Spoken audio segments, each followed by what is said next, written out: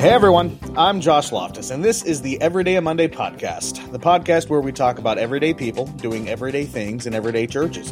Whether you're a pastor, a plumber, or that person that blocks both outlets with their charger instead of just plugging it into the bottom outlet to free up an outlet so I can charge my phone, that wasn't specific at all, I guarantee you. This podcast is for you. This is where we find value in the trenches of Christian life. Welcome to Everyday a Monday. And with me in the trenches today, I've got a very special guest here to add some class and dignity to this motley crew of a podcast. She owns the piano studio called Watson Music. She has a master's degree in biblical languages from Calvary Theological Seminary, heyo, and she loves French press coffee. I'm talking about the one and the only Celeste Watson. Mrs. Watson, how are you today? I'm doing great. How are you, Josh? I'm doing fantastic. Thanks for joining me on the podcast. I really appreciate it. Yeah, totally. You mentioned before that you're a fan of the podcast. I'm super, super thankful and excited for that. So you know how this goes. Before we kind of jump into some of the questions here, just give us a short bio of who you are, what you do, kind of expound on the short bio that I gave at the beginning there. Go for it. So my husband and I live in Winston-Salem, North Carolina. We're both originally Midwesterners. We migrated here about 4 years ago and have been loving it. I am a piano teacher. I own my own piano teaching business, and I work with the Listersync Institute, which is an organization that is devoted to spreading awareness about principles of good, efficient piano technique, hopefully to reduce the rate of injury among pianists. And so I work with that organization. I also embody those principles in my private teaching. So I'm mostly a piano teacher in the area. I'm currently doing the final push to get my recital finished and all that kind of stuff. So the end is in sight. Hopefully it's not an oncoming train. So I've got to ask, because I'm a drummer. Okay. So I enjoy drums, and there's been a lot of debate, whether or not that's actually an instrument or not. I'm going to say it is. You might have your own opinion. Well, thank you. I appreciate it, seeing as how most of the critique has come from piano players. But when you talk about injuries involving playing the piano, what are you talking about? Who's getting injured playing the piano? Yeah, that's a great question. It's kind of a sad statistic. Between 50 and 70% of professional musicians have an injury related to their instrument. And it can be anything from carpal tunnel or tendonitis to more complicated things involving the neck and the shoulder and the spinal column. Okay. Basically, they just, if you think about baseball or figure skating, there's good basic form in those sports. And there's nothing in piano up to this point that has been defined as good basic form. And so imagine playing baseball or figure skating with no instruction about how to use your body. That's kind of what's going on in the piano world. You literally just described my entire high school sports career. So just fling yourself at the instrument and go. Running through the entire thing with no idea what to do with my body. Yeah. Yeah. Okay. All right. Well, that makes sense. I was picturing like pianos falling on people and things like that. I'm just wondering like how high those statistics are. But carpal tunnel and spine. Yeah, that makes more sense. You got to have good posture, right? You're sitting for a long time. Repetitive motion injuries. There we go. Got it. Okay. Yeah. No, the worst injuries I get is like when a stick breaks and it flies back and hits me in the eye. But those hurt. And there's not much. Yeah, there's not much that posture can do for that. So as a piano teacher, I've got a lot of family that's really into music and teaches music and stuff like that. What's one of the best parts of that job for you? And then on the other side of that, what's one of the hardest parts that's just maybe the one aspect that's just frustrating? The best part of the job is when you get to see children and adults really experiencing joy in music. I think a lot of people come into taking music lessons or piano lessons thinking that the whole experience is going to be one of joy. And you know this as a drummer. It's actually a lot of hard work to play an instrument. And not the whole time is fun. So if I can give them one moment in every lesson where they really experience the joy of the sound they're creating or that they're creating with me, I think that's the best part, because it's such a genuine response that they have to the beauty of sound. And I think that's the best part. I think the worst part also has a best part. I think with any job, the worst part is always dealing with people, and the best part is always dealing with people. So it's a job where Yep. it's really important to communicate well with parents and really important to communicate well with students. When that goes well, it's a beautiful relationship. And when there are complications, it can get incredibly complicated. So people are the best and people are the hardest, I think. Yeah. Yep. No, I completely agree. Now, teaching piano, was that something, how'd you get into that? Are you part of a very musical family? Is that something that your parents pushed, or is that just a hobby that you picked up at a certain time? So I think my parents started me out playing, and they definitely were the ones that encouraged me to practice. I think that's what it takes for every student. And the practice wasn't always voluntary. It's never voluntary for any normal student, I don't think. So it was, that's for sure. Yeah. It was a discipline that my parents cultivated. And then when I kind of came of age and started really enjoying music, I knew that I wanted to be involved in education somewhere. And piano was my skill set. And so that's where I came into education. I've always wanted to be teaching, and that's my skill set. So that's how I came to be a piano teacher. Right on. That's awesome. Yeah. No, my mom made me take 2 years of piano. And then I came to the realization, wait, hold on, I can hold sticks and hit stuff. No, I'm going to do that instead. That sounds more fun. So for all my mom's diligence, I was not a very good piano student, but, so shifting gears a little bit into, your faith in Christ, your personal testimony. Give us just kind of the rundown of how Christ found you, what the process looked like of you coming to Christ. So I think that process began when I was very young. I know that everyone who comes to faith at a different age. But for me, it happened very young. I think it was one of the first memories that I have. I was probably around 3 years old, and my mom was telling me a visualized story about the shepherd who left the 99 to look for the one who was lost. And she told the story, and it had pictures that went along with it. And it was fairly accurate to the biblical text. It hadn't added a lot of stuff to the story to make it kid-friendly. It was just basically the story. And at the end, she basically offered a gospel invitation. And I remember at that time understanding that I was a sinner and that there was nothing that I could do to save myself, that had to be God that could forgive my sin, that wasn't something I could do for myself. And now I know that wasn't something that I came up with in my own mind, that was something that God showed to me at that time. And I remember kneeling in front of our brilliant burnt orange velvet couch and praying to ask the Lord to forgive me for my sins. And I was very young, so there's not a clear difference in my mind of what life was like before, because I don't think I really have any memories of what life was like before that point. But I do know after that I think there was a desire in my heart to pray. And later on, I think the Lord has continued to give a desire to be in his word and to be with his people. But I don't know that it's something that I can look at clearly and say, this is what it was like before, this is what it was like afterwards. Because I was so young, and also because my family loved the Lord. Like, we had family devotions every single morning. We all gathered around the table, and each of us had our personal devotions, but we did them as a group. And so there was all of these family structures that were in place to bring about good, godly habits. And so as an adult, it's been like, how do I cultivate those habits on my own, not just kind of going with the flow in a context that's promoting those kinds of habits. Right. Where do you go to church, and what's one aspect of your church that you really, really appreciate and value? So my husband and I attend it's called Emmanuel Church of Winston-Salem. It's a newer church plant in the area. It's the daughter church of a Reformed Southern Baptist church. Maybe it's the Reformed Baptist Church, about 2 hours away. So technically we're associated with the Southern Baptist Convention, but we're very much Reformed Baptist, and the church is Reformed Baptist in theology. All right, right on. Yeah, we've been going there for a while now. And I think the thing that we have appreciated the most has been the loving leadership and the care that the leadership has given, that we see continually them giving to the sheep and also to us. And that care really being deeply rooted in their love of God, and that overflowing into a genuine love of people and a genuine spirit of humility when they interact with people. And we have just so appreciated the attitude of the leaders and their love for the Lord and love for the church and love for the word. Right.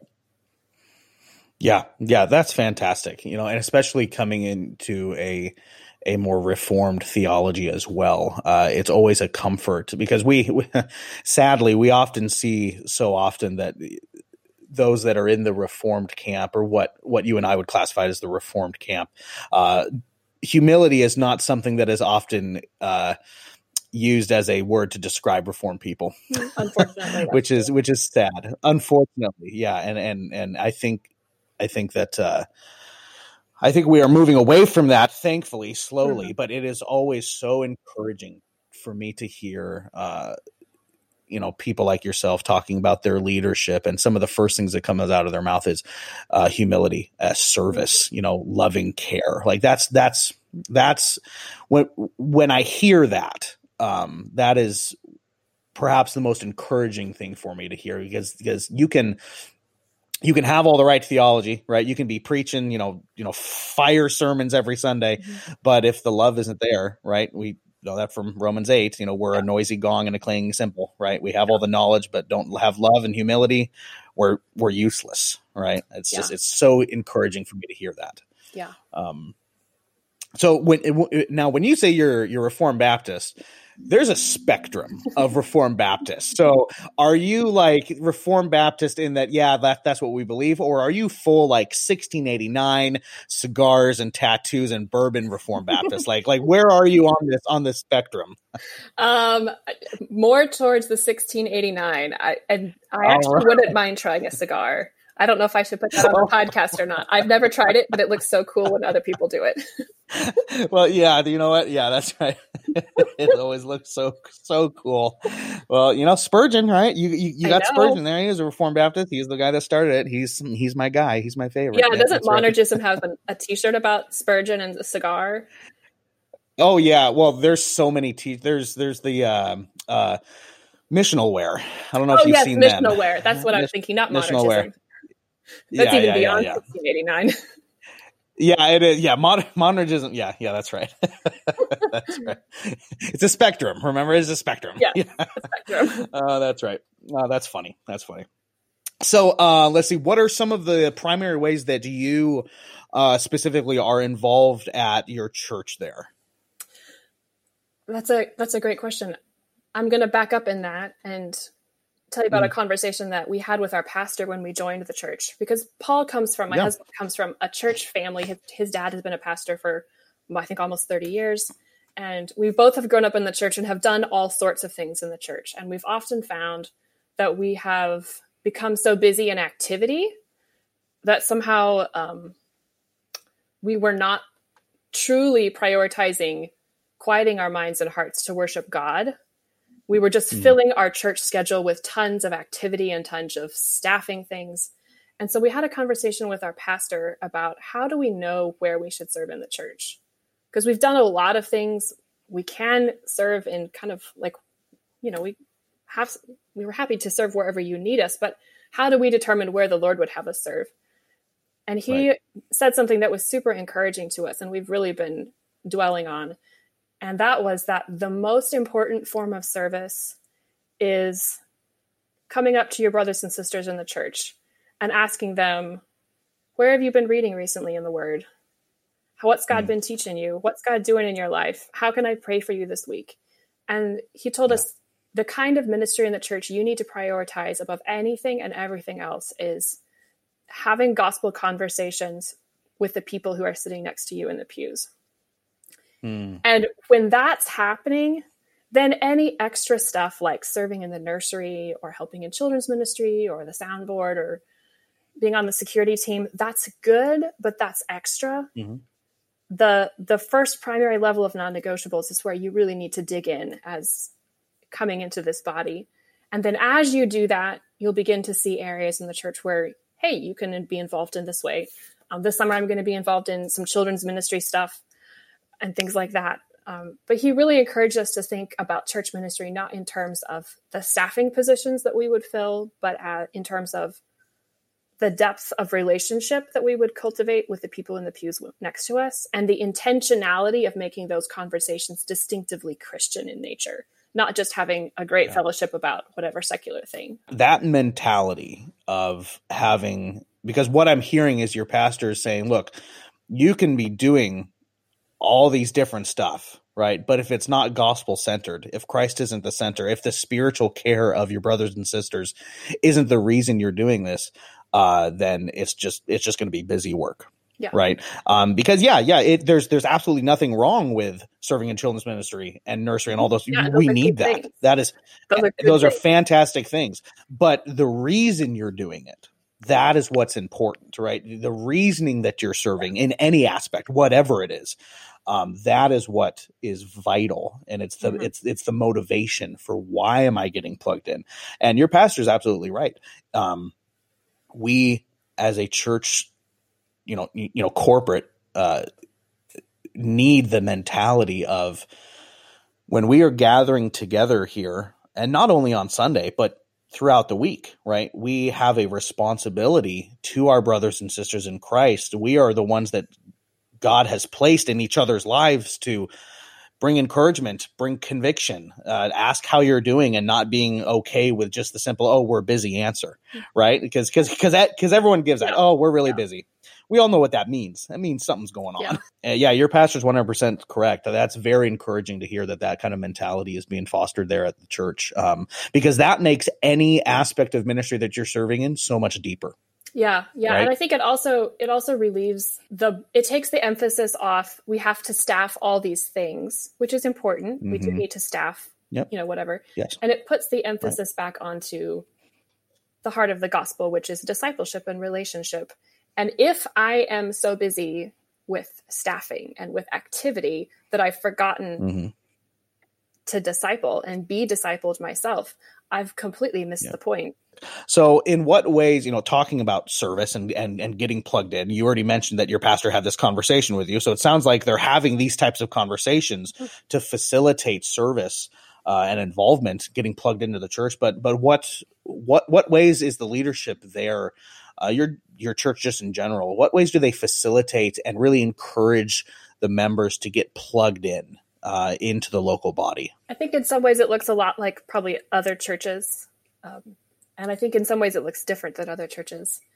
There's still the opportunities to serve in nursery and in children's ministry, serving at the soundboard and things like that. So there's many of those normal positions that do need to be staffed just to help give people an environment in which they can wholeheartedly focus their thoughts on worshiping God.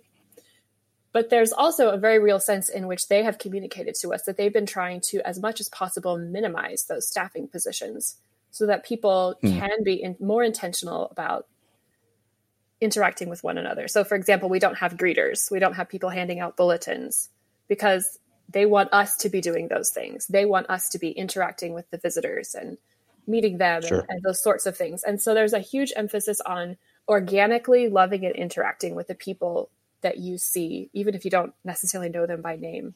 The real service opportunity is the people that you're sitting with. And they always say, make time to stay after the service and have conversation, be in each other's home, be in each other's houses for lunch, all of those kinds of ways. They're very intentional with trying to develop organic Christian fellowship. And that's where I think a lot of the service comes. Yeah. And that's where the growth comes, right? That's where the accountability of other believers and the encouragement of other believers and conviction from our brothers and sisters in Christ, that's where it comes from. When you think about work just as a whole, how does your faith in Christ, the fact that you are a Christian, how does that affect and infect your view of work? I think two ways. The first is I always think of what my mother said, and I don't know if it was original to her or if she was quoting my grandmother, but she would always say that work was not a result of the fall. Work existed before the fall.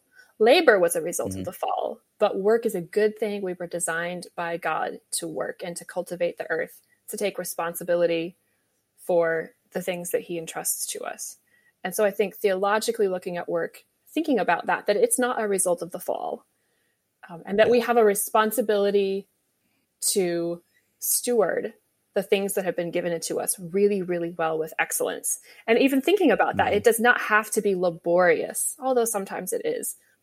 But we should work with that mindset of this is not a curse. This is a gift. This is the design of God. This is designed to be normative.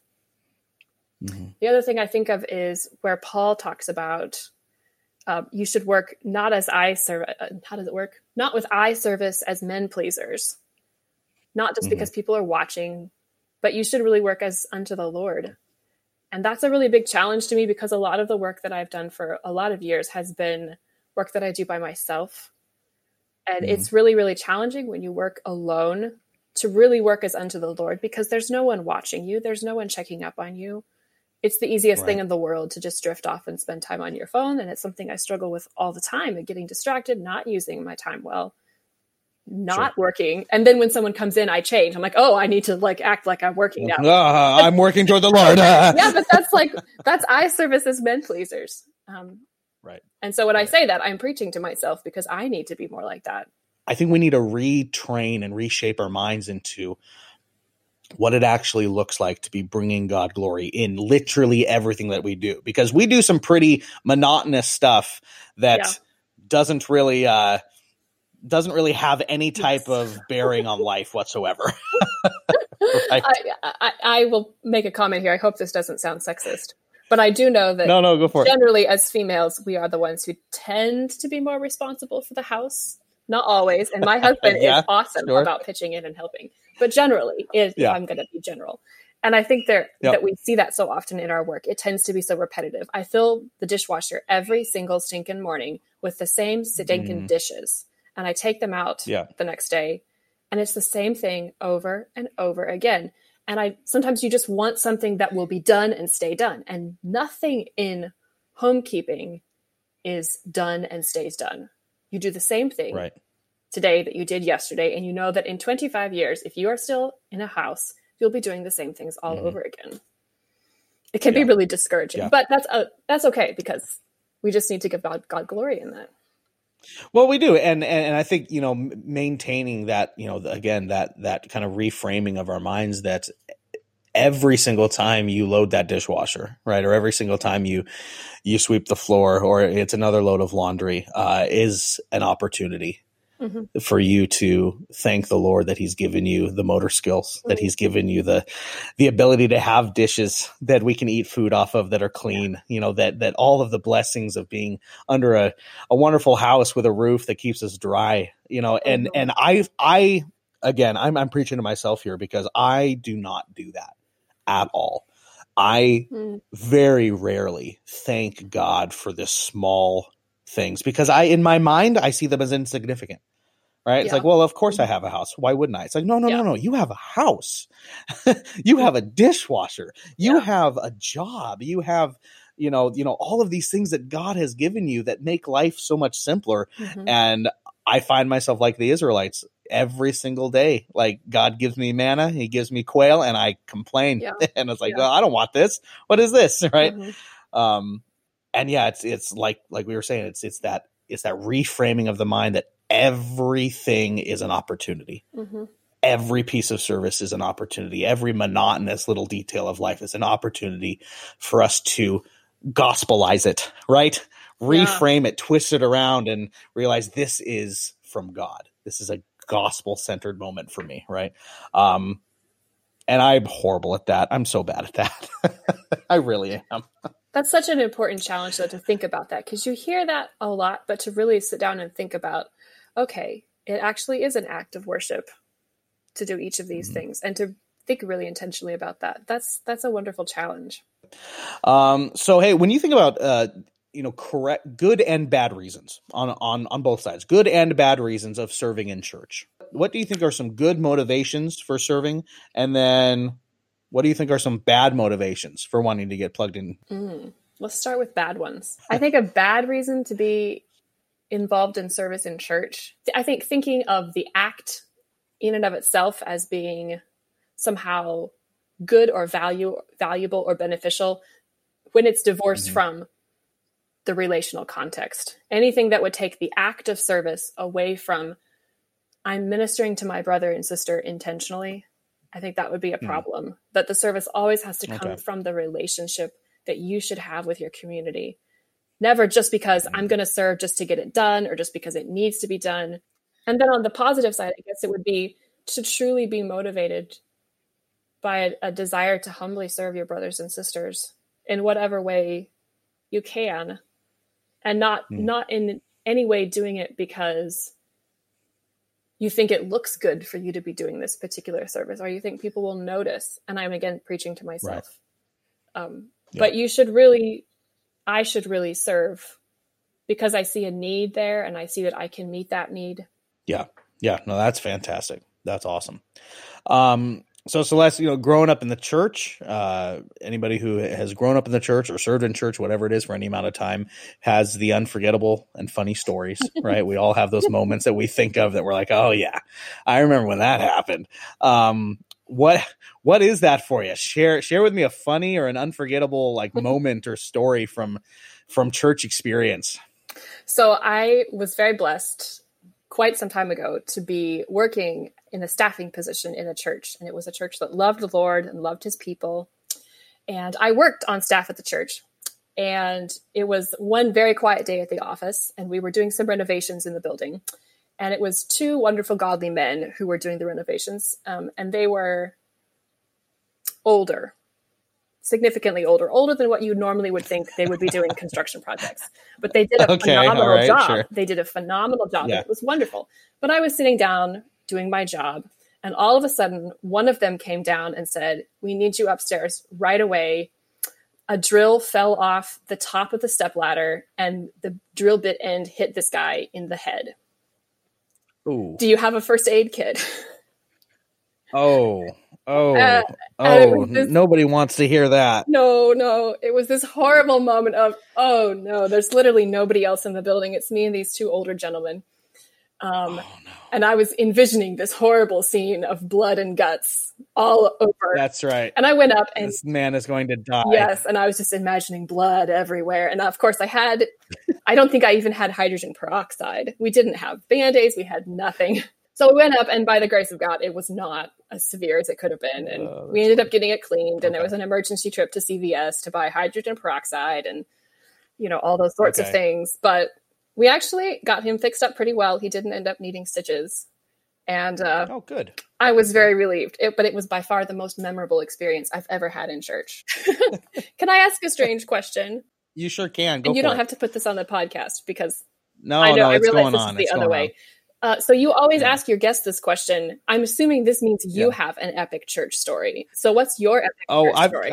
I've got a few. So I was in youth ministry. So I've got a few. Oh gosh. Okay. One right off the cuff. You're putting me on the spot here. Okay. Oh no. Okay.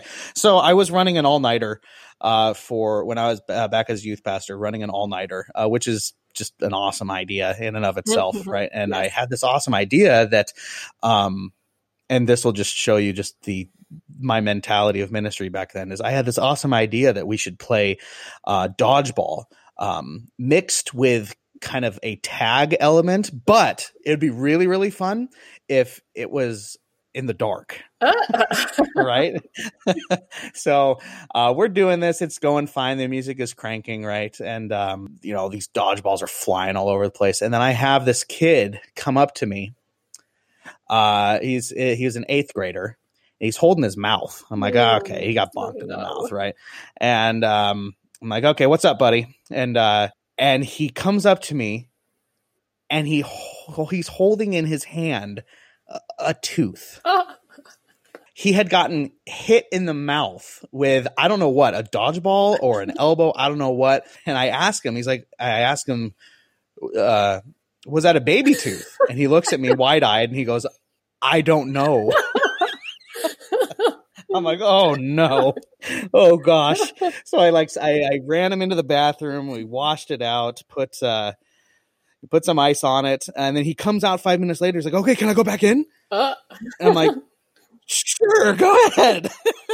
I sent him back in there. And, honestly, to this day, I think it was a baby tooth because I've seen pictures of him recently and he has a full head of teeth. So that's one story. I was an idiot, but yeah, He was a trooper. Like, he came out, lost a tooth, and within 5 minutes, he was back in there throwing dodgeballs. So I was actually quite impressed. That's impressive. Yep. Any youth pastors that are out there right now, like, please just learn from my idiocity. Don't do dodgeball in the dark. Like, do either like hide and seek in the dark. Well, no, don't do that either. Honestly, youth group games are dumb. I'm sorry. Yeah, I'm a jaded old man now. Like, youth group games are dumb. Yeah, I think any group game collectively is bordering on that.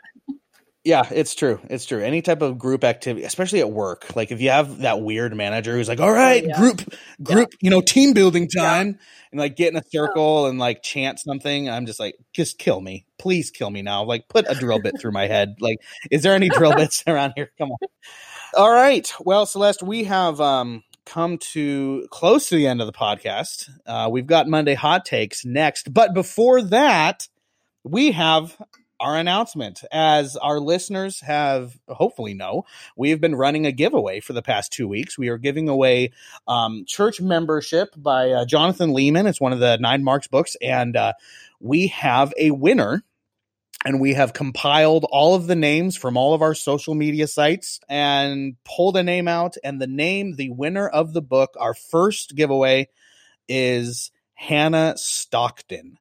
So Hannah, if you are listening to this, which you entered the giveaway, so I hope you are, Hannah Stockton, send me your shipping address either in a private message on Facebook or Instagram, whatever you want. You can send us an email. Send me that info, and I will ship the book out to you as quickly as possible. No charge to you, and you'll be receiving that book in the mail. So Hannah Stockton, congratulations. Well done.